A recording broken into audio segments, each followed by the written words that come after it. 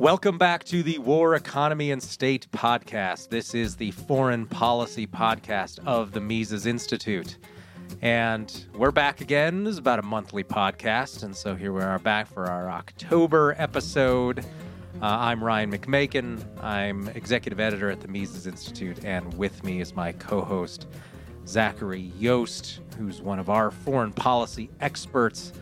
And we're going to talk a little bit about this time how ethnic conflicts from the old world are brought over via immigrant groups, and then they form into interest groups that then try and convince the U.S. government to become involved in a variety of foreign conflicts that really have nothing to do with the United States as a nation, as protecting its borders or the people within it.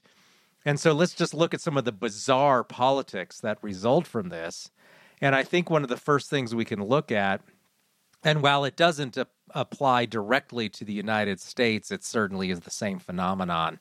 I think we can start on this with the Canadian Parliament's recent effort to praise a former Nazi for fighting the Russians. And the thing has died down a little bit because it's now been replaced by the new war in Israel between Hamas and the State of Israel. But we'll actually talk about that a little bit because that ties in also to our topic. But just last week, we were still talking about how the Canadian Parliament under Trudeau, under the ruling party, had showcased and given not one but two standing ovations to a 98-year-old former member of the Waffen-SS who had served within one of the SS's Ukrainian groups. And in spite of what supporters of that group might be telling you, this group participated in a variety of massacres of ethnic Poles and Jews in Poland. That similar volunteers from that group had staffed concentration camps in Poland as well, where, of course, plenty of ethnic Poles and Jews were also butchered. And yet, what we're being told is that because these people fought against Russia, that we're now supposed to praise them. So it was just such a bizarre and surreal thing to watch as the Canadian Parliament was praising someone who fought against the Canadians in World War II. Because I guess members of Parliament don't remember that. I mean, you can imagine if an ordinary citizen were out there praising some other country because they fought against the Allies in World War II. That person would probably be denounced, maybe called a traitor in social media and elsewhere.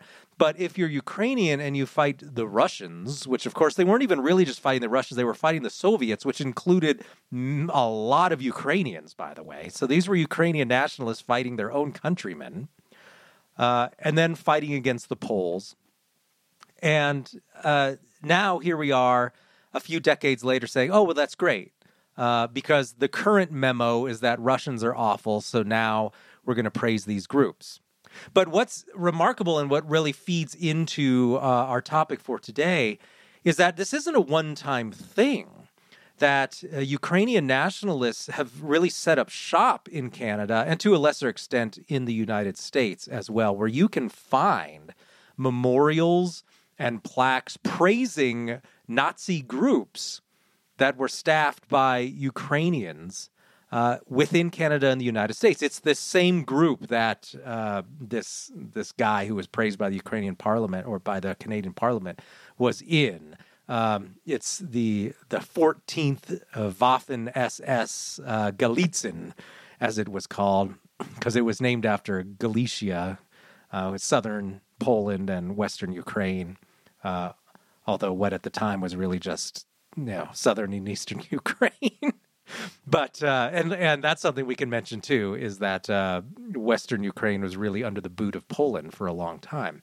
But if you go around both the United States, the United Kingdom, and Canada, you can find a number of memorials to the Nazis, basically, who served in these units. And make no mistake, they transferred non-Ukrainians in and out of the leadership. There was clear integration with the SS overall and with the Third Reich state, and tried to portray these groups as somehow on the margins and having no interest in the perpetuation of the Thousand-Year Reich is simply wrong.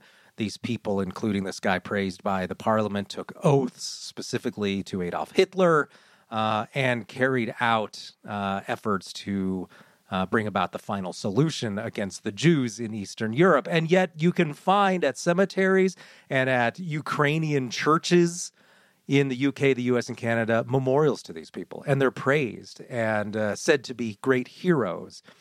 And a lot of that is because groups of Ukrainian nationalists came to the United States. Thousands, 8,000 of these former SS soldiers were imported into the United Kingdom into groups. They then formed interest groups, in some cases even lobbying for and getting government money to build memorials to Nazis.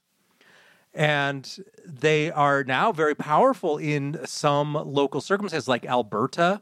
The University of Alberta is known as a hotbed of Ukrainian influence, where they've set up some endowments and such through the university there and through the local government. And you can find local communities in the U.S. connected to where there are local groups of Ukrainians as well, who are really either just outright praising Ukrainian Nazis or now actively involved in covering it up.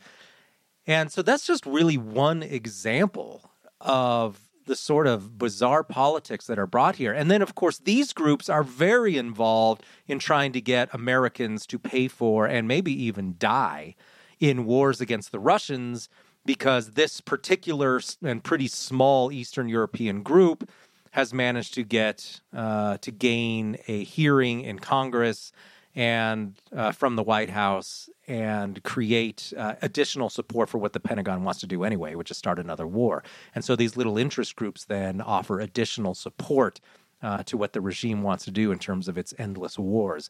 And you can see that in a variety of groups, of course, not just in Eastern Ukraine, or not just among Ukrainians and Ukrainian nationalists. And that's something that you've noted before we started talking here today, is that going back to the very beginning, we can look at how some of these groups started being an issue and how people who were wary of this had warned the United States against getting into a lot of these conflicts because they really just in no way actually benefit the United States. So why don't you tell us a little bit about some of the early history of these bizarre ethnic politics and bedfellows that form as a result of old world conflicts being brought to the U.S.? Just a few comments on the crazy Nazi situation in Canada. Why it can be confusing to some people, as you note, is that this area of what is now Ukraine was shifting all over the map in terms of who controlled it. If you look at Poland today, its borders, and Poland before World War II, Poland was just sort of picked up and moved to the west. What is now Western Ukraine, where basically basically Galicia, which is where all these sort of people who joined the SS came from, was part of Poland until the Soviet Union invaded Poland with Nazi Germany and annexed the area. And just to I think a point people don't get when they're like, oh, they weren't really Nazis. They just were in favor of Ukrainian self-determination.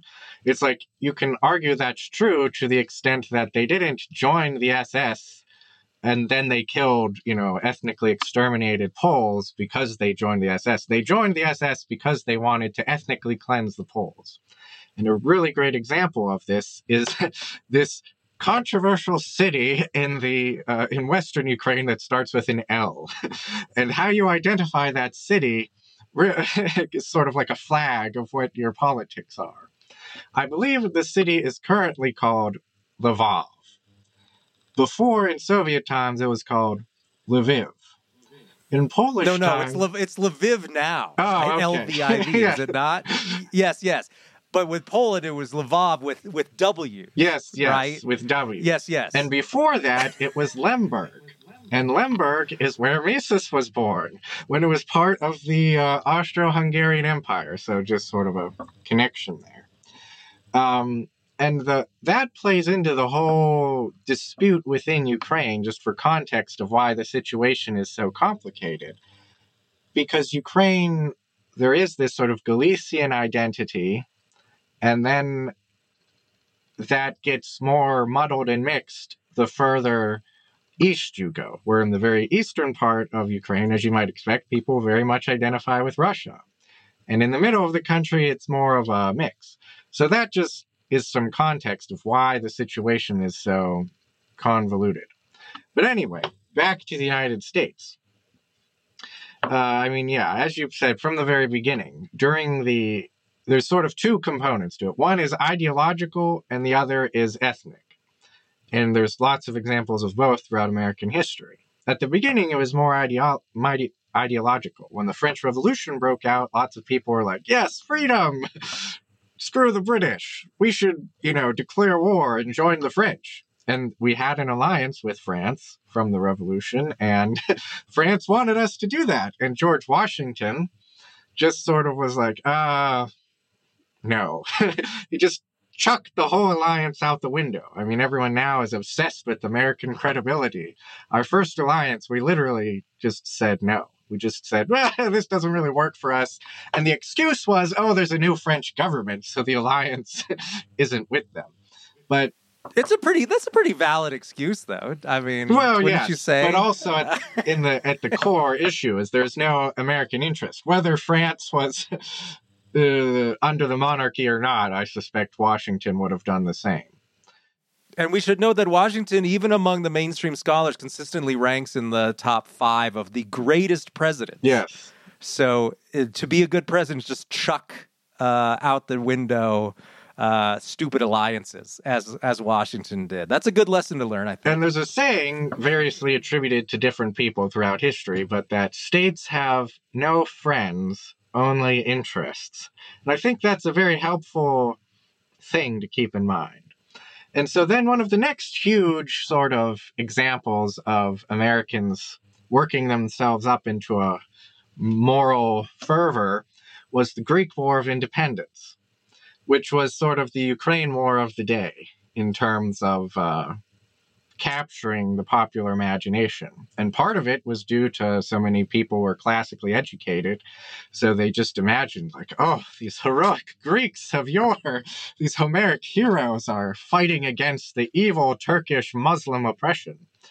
And in reality, if you know anything about the Greek War of Independence, it was not like that at all. It was sort of mostly hill bandits, and there's hilarious stories of what happened to American aid that was shipped over there. And it's also where Lord Byron died, because he was so obsessed with, he was a Greekaboo, as the term has come to be coined. He had no military experience, but he had a ton of money, so they just went to Greece and they put him in command, and then he died of disease during a siege. But anyway, there's a really great quote from a book called A Diplomatic History of the American People, which I will read. In 1821, the Greeks had revolted against Turkish tyranny. The enthusiasm for their cause, which speedily sprang up in America, had numerous roots. The Greeks were imitating America's revolutionary blow for liberty. They were challenging the despotic policies of the Holy Alliance. They were Christians battling against Muslim infidels, and they were the classical creators of Western civilization. The so-called Greek fever was further heightened by atrocity stories. The Turks reputedly collected bushels of Greek ears. Pro-Greek enthusiasm also took the form of sermons, orations, balls, mass meetings, poems, resolutions in Congress, and the solicitation of funds. Yale College students alone contributed $500. And then it goes on to say how Secretary of State John Quincy Adams was just like, we're not going to get involved in any of this. So all aid was private aid. And that was also screwed up, as is generally a tradition. Then we can go to sort of what I understand to be one of the first ethnic examples of sort of foreign lobbying / using America as a, pedestal for advancing grievances from the old world. And that is the Fenian raids after the Civil War, which is, I'm not sure how widely this history is known, but after the Civil War, all these Irish veterans, trained in the military and whatnot, literally invaded Canada on several occasions, like by the hundreds and the thousands. And the plan was, basically take Canada hostage and use it as a bargaining chip for Irish independence. And there was tons of Irish immigrants in the United States at the time, and they also had a large influence on politics. The whole Tammany Hall in New York City was sort of an ethnic political, interest group, effectively. Let's see. This also played a role in the Cuban Revolution. There was lots of yellow journalism in the United States of reporting Spanish atrocities, all that sort of stuff. Another very important example of this is the China lobby. And here I have a short quote from Perilous Partners, of which was co-authored by Ted Galen Carpenter and Malau Innocent. By the way, Ted Carpenter gave a really superb speech at a recent Mises event that everyone should check out on the current state of libertarian foreign policy. But he says, the influence of the China lobby made any suggestion of reducing or qualifying U.S. support for Chiang, this is Chiang Kai-shek, politically hazardous. John Newhouse, a senior fellow at the World Security Institute, who analyzed the influence of lobbies on U.S. foreign policy, concluded that the China lobby, quote, was the superpower of lobbies representing foreign causes in the United States. That was an accurate depiction. As he notes, from the 1940s, when Chiang addressed a joint session of Congress, to the 1970s, no U.S. president challenged the so-called China lobby, which opposed all contacts with mainland China. Then he goes on to list all these politicians from the era who were exceedingly pro-Taiwan, one of whom was nicknamed the Senator from Formosa. So, moving on, going back to Ireland, I mean, literally people were fundraising for the IRA in the 70s and whatnot during the Troubles. I think Peter King was heavily involved in that. There's a joke about Iranian expats. There's this video on like the Hill TV or something of this Iranian expatriate from LA or something being interviewed where he's like, oh, it's good that the U.S. is invading Iraq, but really Iran, they need to bomb Iran. And it's like the most sane Iranian expatriate was the joke. Then, of course, there's the Israel lobby, which people well know about, but it's a point I try to emphasize is the Israel lobby is not anything of an aberration in American politics. We also have the Venezuelan lobby, the Armenian lobby, although the Armenian lobby's tiny, so that's why it's taken them 100 years to get the U.S. to recognize the Armenian genocide and whatnot. It's all sorts of interest groups. Earlier today on Ballotpedia, I looked up the list of caucuses in the United States Congress. It's insane the number of foreign caucuses. Basically, caucuses that are there to represent foreign interest groups. It's from big ones like you might expect to literally an Assyrian caucus. It's all over the place. So there's a long history of this in America. Yeah, and we should note that it can be even integrated into the political parties themselves, right? Because Jefferson hated the British so much, the Democratic Party starts out as a very anti-British party. And that colors policy a lot, whereas the Federalists and later the more Whig and Republican side of things was more pro-British. When you look at a lot of the rhetoric around the War of 1812, the British were kind of dismayed and didn't understand why the United States would side with the French, that's the way the British saw it, was that in the War of 1812, they couldn't believe the Americans were basically declaring war on the British while the British were involved in trying to end Napoleon's despotic rule in Europe. They're like, I thought Americans were pro-freedom, right? Like, we got Napoleon running around trying to establish a Europe-wide police state. This guy hates freedom of any kind. And the Americans are fighting us. But a lot of that just came from anti-British sentiment within the Democratic Party. And then later, of course, you started to get a lot of Irish in, and that just made, of course, the anti-British side of the party far more invigorated then. So that continued then for a few more decades after that. So you can go back and you can trace just straight up anti-British policy based on which party is in the White House or is in charge of Congress throughout much of the 19th century. And so, yes, as you say, it's the Israel lobby is hardly something that's unique in American political history. And I would, as a side note, there is one major exception to this, and that is German Americans. German Americans are the largest ethnic group in America, but are very odd. I guess I could say we are very odd. My last name is Yost, in that most German Americans don't identify as such or even know they are. And I think this stems from a whole bunch of different reasons. Tons of German immigrants came to the United States before the state of Germany existed. In my own case, my Yost great-great-grandfather who came was not from even Germany, which had just been established at that time. He was from Austria-Hungary, and his wife was from Switzerland. So both Germans, but not from the state of Germany. And there is actually a German caucus in Congress, but it was not formed until about 10 years ago. So that is interesting. And also, I think Murray Rothbard has written about in his thing about pietists.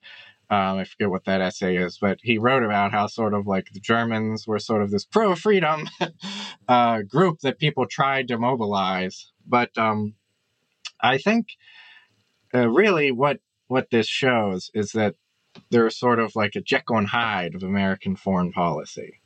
We have George Washington's farewell address, which I want to read some excerpts from in a little bit. But we also have the Greekaboos and the Francophiles and all of that from the beginning. Robert Nisbet has an excellent quote in his book, The Present Age, where he says something like, "The history of American foreign policy is full of moralism," where Americans, and John Mearsheimer has written about this, Americans don't like to think in terms of realpolitik and national interests and whatnot. We like to think of like moral crusades. And people can identify where this comes from. I mean, I think part of it comes from the whole mentality of the city on the hill. Whereas if you think of yourself in that way, and I think at the beginning, the city on the hill idea was like, we can be a shining example for all of the benighted savages and the rest of the world. But that easily gets corrupted, and there's clear history of that happening. The War for Righteousness by a professor at Hillsdale, whose name escapes me, is a really great example of that history. But it becomes, where the city on the hill, we're a good example to, where the city on the hill, it is our moral duty to descend to the dark depths of savage humanity and save them from themselves. So I think that is part of this Jekyll and Hyde mentality. And you would think, given all the rhetoric in contemporary foreign policy, that, the American tradition is running the world. Everyone now is freaking out. Look, America's not involved. Biden is weak. The world's falling apart. And that those of us in favor of realism and restraint are some sort of aberration from the norm. This is not true at all. This is completely false. And really, the current status quo only emerged in World War II, really. And there's a book whose... we'll put it in the show notes. The book's name escapes me, but it just came out detailing how we went from America, Monroe Doctrine to America, running the world in the course of like 5 years. It's important to recognize just how new that is as a tradition. And I think that they recognized as well that embracing one ethnic group or another could also drive conflicts at home and could be a problem in domestic politics as well. And you just didn't want to be seen as supporting one particular group over another. And then, of course, if you were the Democratic Party, then you just had this big hodgepodge of a variety of different ethnic groups with none particularly dominant. You had, in the 1960s, so many German immigrants, but as you know, right, not necessarily from Prussia or any particular single state, but Germans overall as a group came, as did tons of Irish. And then later you started to get some of the Southern European ethnic groups, and a lot of those gravitated toward the Democratic Party, which until the 1890s was actually the laissez-faire party. So often tended to be the party that actually shied away from a lot of war involvement and government spending. And it was channeled pretty well. All of that new immigrant energy came to the U.S., actually embraced localism and laissez-faire within the Democratic Party. And so that was a remarkable thing that happened then, whereas you see just openly encouraging the opposite now, where we're just constantly hearing about, oh, this country did this horrible thing to that other country, and there's completely no recognition of the actual complexity that exists back in these countries in the old world. And that's what you see with the Ukrainian thing, where I got a lot of angry emails from people, which is predictable, because anytime you write about Eastern Europe, you always get a bunch of these people sending you a bunch of emails. But they were like, well, you know, the Ukrainians, they had to make a choice between the Nazis and the Soviets. And my favorite is when they learned something about World War II last week and they think they're going to blow your mind with some new facts. And they're like, did you know that Stalin caused a famine in Ukraine? That's why the Ukrainians didn't like him. Like, gee, thanks for that tidbit that we were unaware of. By the way, the Galicians who joined the SS were not part of the Soviet Union during that famine, by the way. All the people who died in the famine, their relatives fought in the Red Army. Oh, and that's, by the way, one of the reasons that they were able to trick the UK and Canada into giving them status as refugees in their countries, was that they convinced these countries that they were really Poles. And since Poland was an ally and not part of the Soviet Union, they got support from the church and from a variety of Western governments saying, well, you can't send Poles back. We got to give freedom to these Poles and not force them to live under the Soviet Union. And so that was something that went in their favor, is they pretended to be Polish in many cases. But we might note, by the way, that the Poles did not join. Now, they were legally barred from joining the SS, but the amount of collaboration among the Poles to help the Germans was very, very low and was never institutionalized the way it was in a lot of foreign countries. You never had the sort of pro-Nazi Polish nationalist groups in Poland that you had in Ukraine. So the Poles walked that line much better, where they didn't like the Nazi, or they didn't like the Soviets. I mean, they had just been in a war with the Soviet Union in the 1920s. And they obviously didn't like the Nazis either, because they'd already been butchered in huge numbers. And so they walked that line much better, refusing to really take sides, trying to balance the two sides against the other. Whereas the Ukrainians who joined the SS, as you say, they were just happy to slaughter Poles. And anti-Semitism was huge in Western Ukraine, as well, as I note in a recent article, right? This is just some of the complexity that we're just told to forget. The 1941 pogroms that occurred in Lvov at the time, with mostly enthusiastic Ukrainian participation at the egging on of the Nazis. And that was just part of life in Western Ukraine. And it wasn't eschewed by the native population at all. And as I was looking at some of the photos from the pogroms, by the way, There's one of a Ukrainian man just kicking a Jewish man, like an elderly Jewish man, is like down on his hands and knees, and this guy's just giving him a kick in the gut. And I'm thinking, you know what? That could have been Ludwig von Mises if he'd hung around there another generation. And so to just now try and pretend that that doesn't exist and that therefore there's an automatic good guy in this conflict, whoever was against the Russians was the good guys, even if you joined the Nazis, really bizarre framing. But it's part of this American need to identify the good guys and the bad guys in every conflict. But in reality, in tons of conflicts, and even in wars that you might agree with, there's always theaters within that conflict where there are no good guys. And both sides are bad guys. World War I was just a bunch of bad guys killing each other. As you noted, the Greek War of Independence was a lot of bandits versus the Turks, who weren't good guys either. There was no one to root for. And it was the same way in Western Ukraine as well. But we're told you have to pick a side. And you have to support one side or the other. But that's untrue. The American tradition until the 20th century was to not pick a side. And that's the more reasonable position. And of course, is the reasonable position right now for new conflicts that we're facing both in Eastern Europe and in the Levant. Yeah, and I think it's helpful to think it just in terms of like people say, oh, it's such a tough decision. You weren't in this situation that these people were in. And that's completely true. But that's sort of the point. Monroe Doctrine. We're over here in the Western Hemisphere. We don't have, there's not a blood feud between America and Canada or America and Mexico or really anyone over here.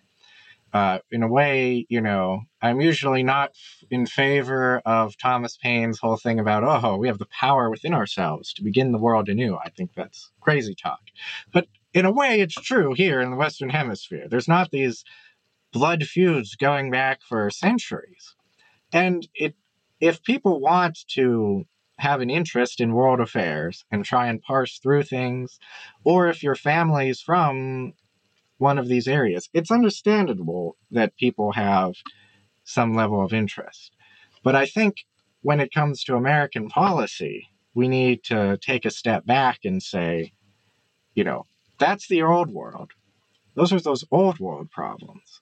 It sucks to be an Israeli right now, and it sucks to live in Gaza right now. It's a horrible situation. What happened over the weekend was sickening. I couldn't even believe it was going on. I mean, and it proves just how ridiculous the idea that history has ended is. I mean, this was like a literal barbarian raid, which was the norm for most of human history. I mean, even not very long ago, like 1 or 2 million people were killed in the Congo in the 90s. I mean, this is how the world has been for most of human history. But we don't have to get involved in these horrible situations. We can, if we are so inclined, believe one side is better than the other, we can send aid, or if you want, go and fight. Go and do that. I mean, lots of Americans have done that throughout history.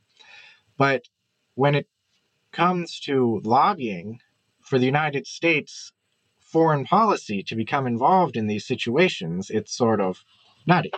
And I think here it'd be good to read some very superb quotes from George Washington in his farewell address. Sort of the last third is about foreign policy. And we'll post it in the links so everyone can read the whole thing. But he goes on basically criticizing the idea of favoring one state over another. And he says that the nation which indulges towards another a habitual hatred or a habitual fondness is in some degree a slave. It is a slave to its animosity or to its affection, either of which is sufficient to lead it astray from its duty and its interest. Antipathy in one nation against another disposes each more readily to offer insult and injury, to lay hold of a slight cause of umbrage, and to be haughty and intractable when accidental or trifling occasions of dispute occur. You can look at all the rhetoric towards Iran right now. Iran is on the other side of the planet. What they do has no effect on American security. People could make the argument in the past, oil has to keep flowing out of the Gulf. Well, America is now basically energy independent. And before the war in Ukraine, actually our largest importer aside from Canada and Mexico was Russia. So we don't really get oil from the Middle East. Another quote, so likewise a passionate attachment to one nation for another produces a variety of evils. Sympathy for a favorite nation, facilitating the illusion of an imaginary common interest in cases where no real common interest exists, and infusing into one the enmities of the other, betrays the former into a participation in quarrels and wars, the latter without adequate inducement or justification.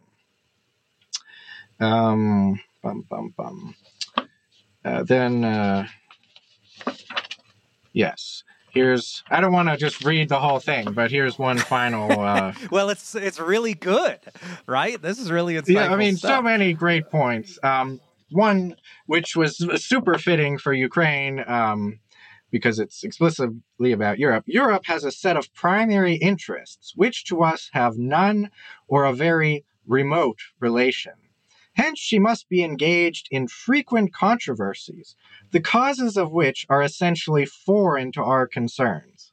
Hence, therefore, it must be unwise in us to implicate ourselves by artificial ties in the ordinary vicissitudes of her politics, or the ordinary combinations and collisions of her friendships or enmities. And this, I think, is the core line here, which everyone needs to go and read at least this last third of his talk. But our detached and distant situation invites and enables us to pursue a different course. If we remain one people under an efficient government, the period is not far off when we may defy material injury from external annoyance. When we may take such an attitude as will cause the neutrality we may at any time resolve upon to be scrupulously respected. When belligerent nations, under the impossibility of making acquisitions upon us, will not lightly hazard the giving us provocation. When we may choose peace or war as our interest, guided by justice, shall counsel. Why forego the advantages of so peculiar a situation? Why quit our own to stand upon foreign ground? Why, by interweaving our destiny with that any part of Europe, entangle our peace and prosperity in the toils of European ambition, rivalship, interest, humor, or caprice? And he also says that we should have tons of commercial integration with everyone, but no political integration. And I think that's the root of it. We have our own situation here. America is so blessed. It's beyond crazy what a good situation we are here in the U.S. Look at Poland, I think, is a great example. They're just hundreds of years of wars, mass killings, being invaded by all their neighbors.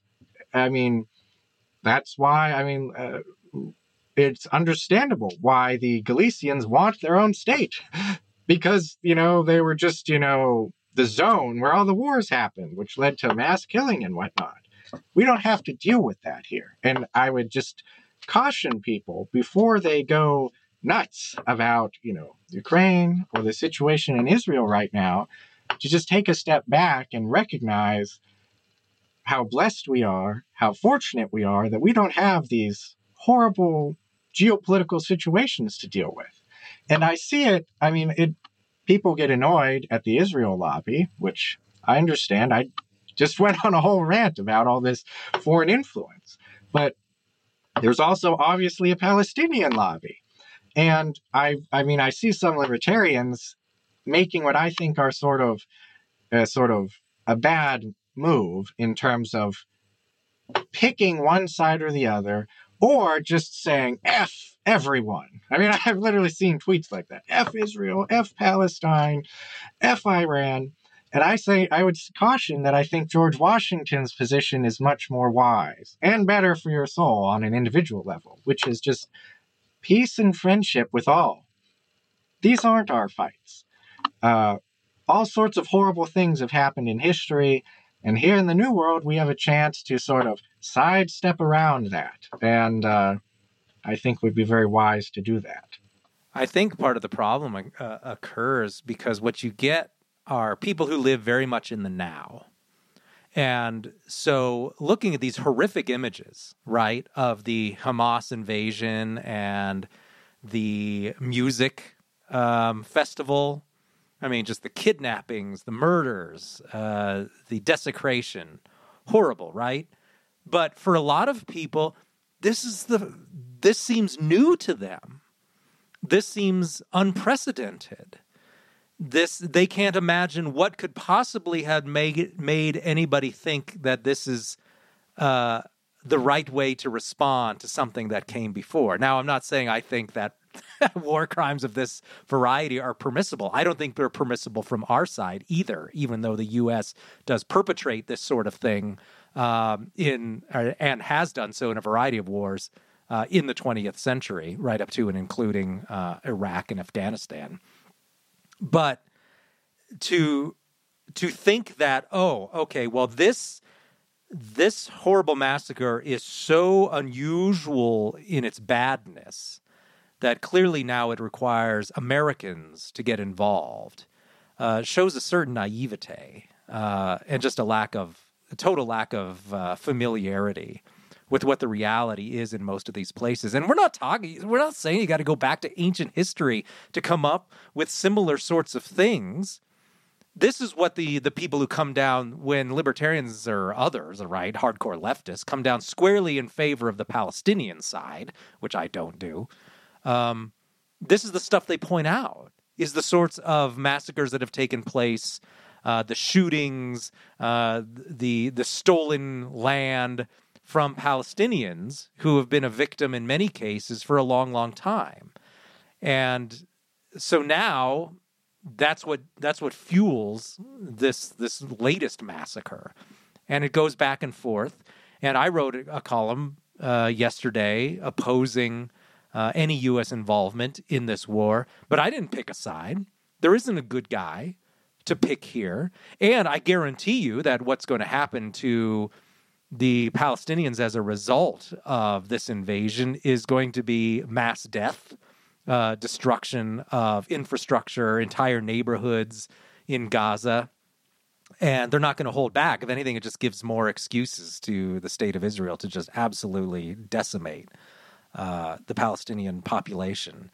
And you can argue that to a certain extent, this was brought upon the women and children there by the leadership in Gaza. But you can see how complex that is and how insane it would be for the United States to get involved in that. And I'm like thankful that I am not Israeli because I don't have to deal with this. I mean, it's horrible. I have no idea what Israel should do to fix this solution, to respond to this. I understand people who are like, we need to just glass Gaza. I think that's not the right decision, but I understand why people react that way. And I understand why there are Palestinian people who are, willing to go out and just execute old grandmas. That's horrible. That's wrong. And you could also go from the angle of it's worse than a crime. It's a mistake. Going back to your point of I've been trying to parse, I've mostly tried to avoid the Israel-Palestinian conflict because it seems unsolvable and depressing. But I've been trying to figure out what the purpose of Hamas's actions here were. Like on some level, I'm like, were they the dog that caught the bumper of the car they were chasing and that they succeeded beyond what they were hoping to? And now they're like, oh, we're really, screwed here.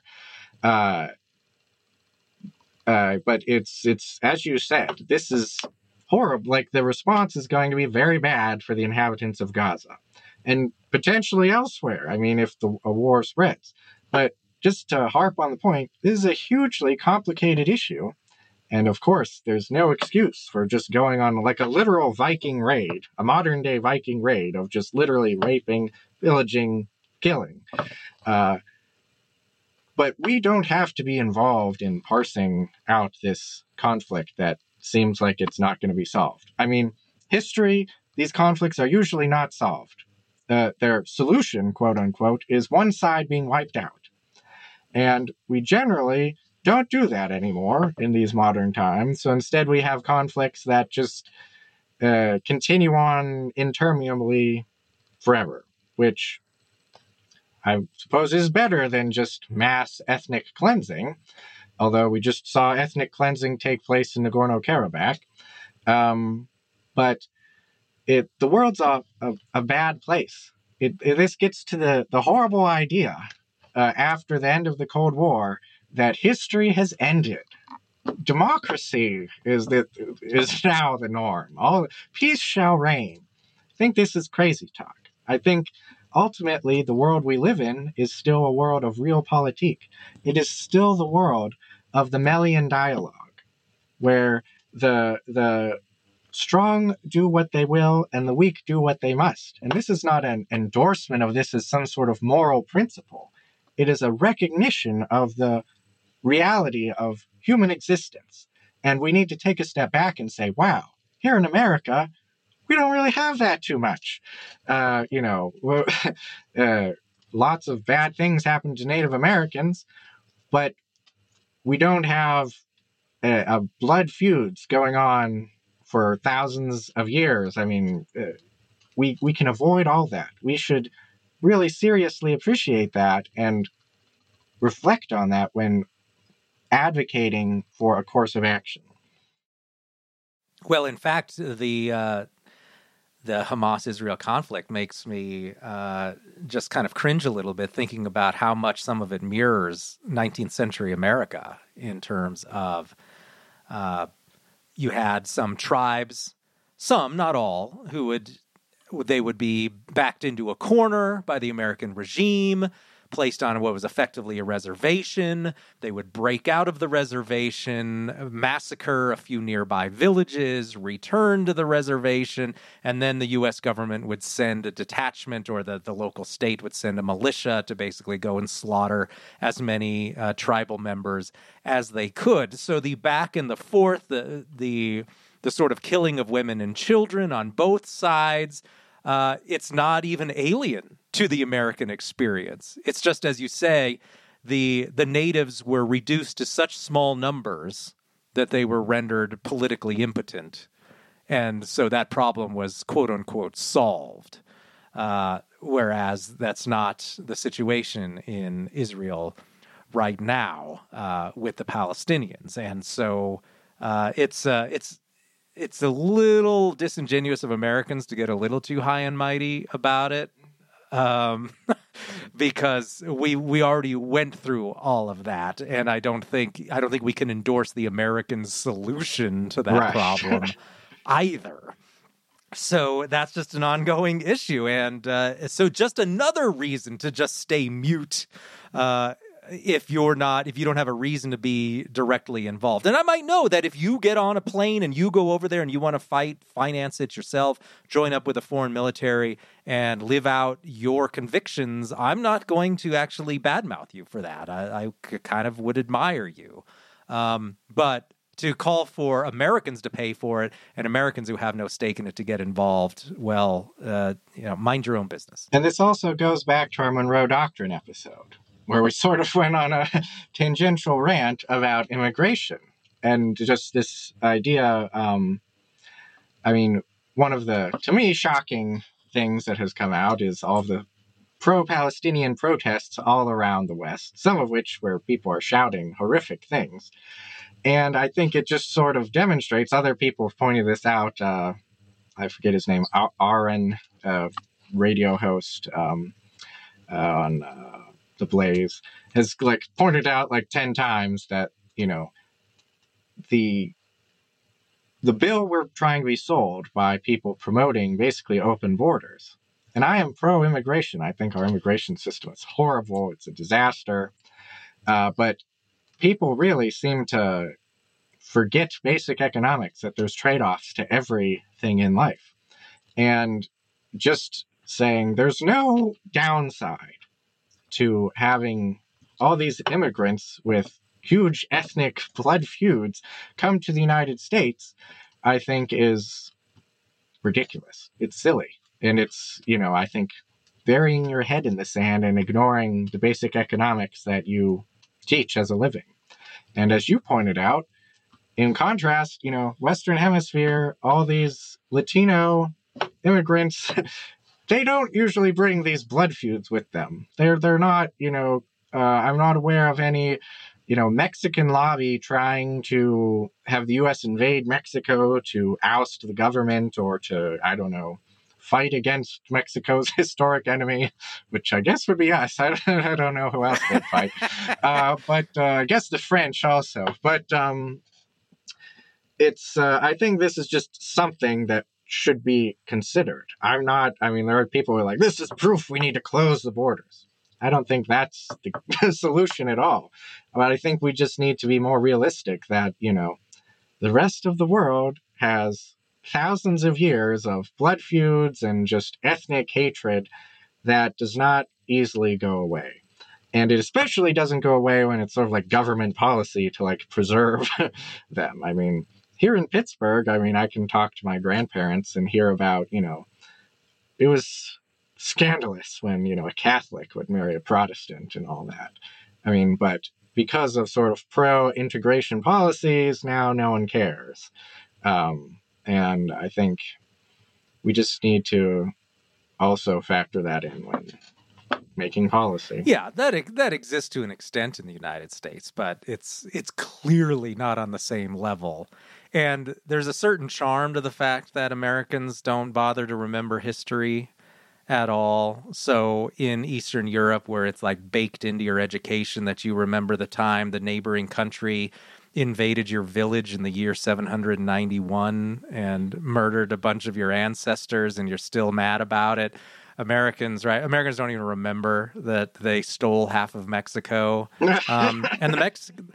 And the Mexicans don't seem to care that much either, really, in spite of all that talk about Mexican immigrants coming here and founding Aztlan and rejoining Mexico. Zero interest in that among 95% of probably 99% of Mexican immigrants. So, yeah, it's a totally different situation with New World immigrants. And, yeah, if you're going to talk about how immigration fuels these sorts of ethnic interest groups, you need to look a little bit, I think, a little more detail at, okay, which immigrants are we talking about, which parts of the world? And it wouldn't even be an issue if the people in government would just get a clue and stop getting the U.S. involved in these sort of conflicts in general. And on the point of history, one of my sort of side hobby interests that I pursue for fun is Indo-European studies. And this is actually a huge issue in the Ukraine war. People literally going back to 3000 BC, arguing about, Ukrainians are the real Indo-Europeans, Proto-Indo-Europeans, the Russians are not real white people. It's very common to encounter people saying the Russians are basically Asiatic mutts who are, not purebred. We're talking 5,000 years ago here. It's also a huge deal in India, Indo-European origins. People will be killed for basically stating what all of the genetic evidence points to, that Indo-Europeans invaded India. The Indo-Europeans did not come from India. We can avoid all that. Everyone here is from somewhere else. So we don't have to become involved in these horrible, intractable problems that have not been solved in centuries. I think we should probably just let it go at that. I haven't even checked the news today on what's going on in Israel, but I'm sure it's thoroughly depressing, whatever it is. And so I don't know, hopefully it'll die down by next month and maybe we won't have to talk about it then in our next episode. But But we'll see, but this just adds another war for us to talk about. We got Israel, we got Ukraine, we got the China-Taiwan situation, and I mean we haven't even done an episode on Africa, and contrary to what people seem to think, there are plenty of massacres and horrible things going on there, even though we're only told about such things when they occur in the Mediterranean or in Eastern Europe. And so just for any illustration of horrible things going on, just check Nigeria, and you can be reminded at the horribleness of the human condition overall in all regions of the globe, and just how lucky we are here in North America. So with that, thank you for listening to War, Economy, and State. Thank you to my co-host, Zachary, and we'll be back next month with another one, so we'll see you next time. That was a depressing episode.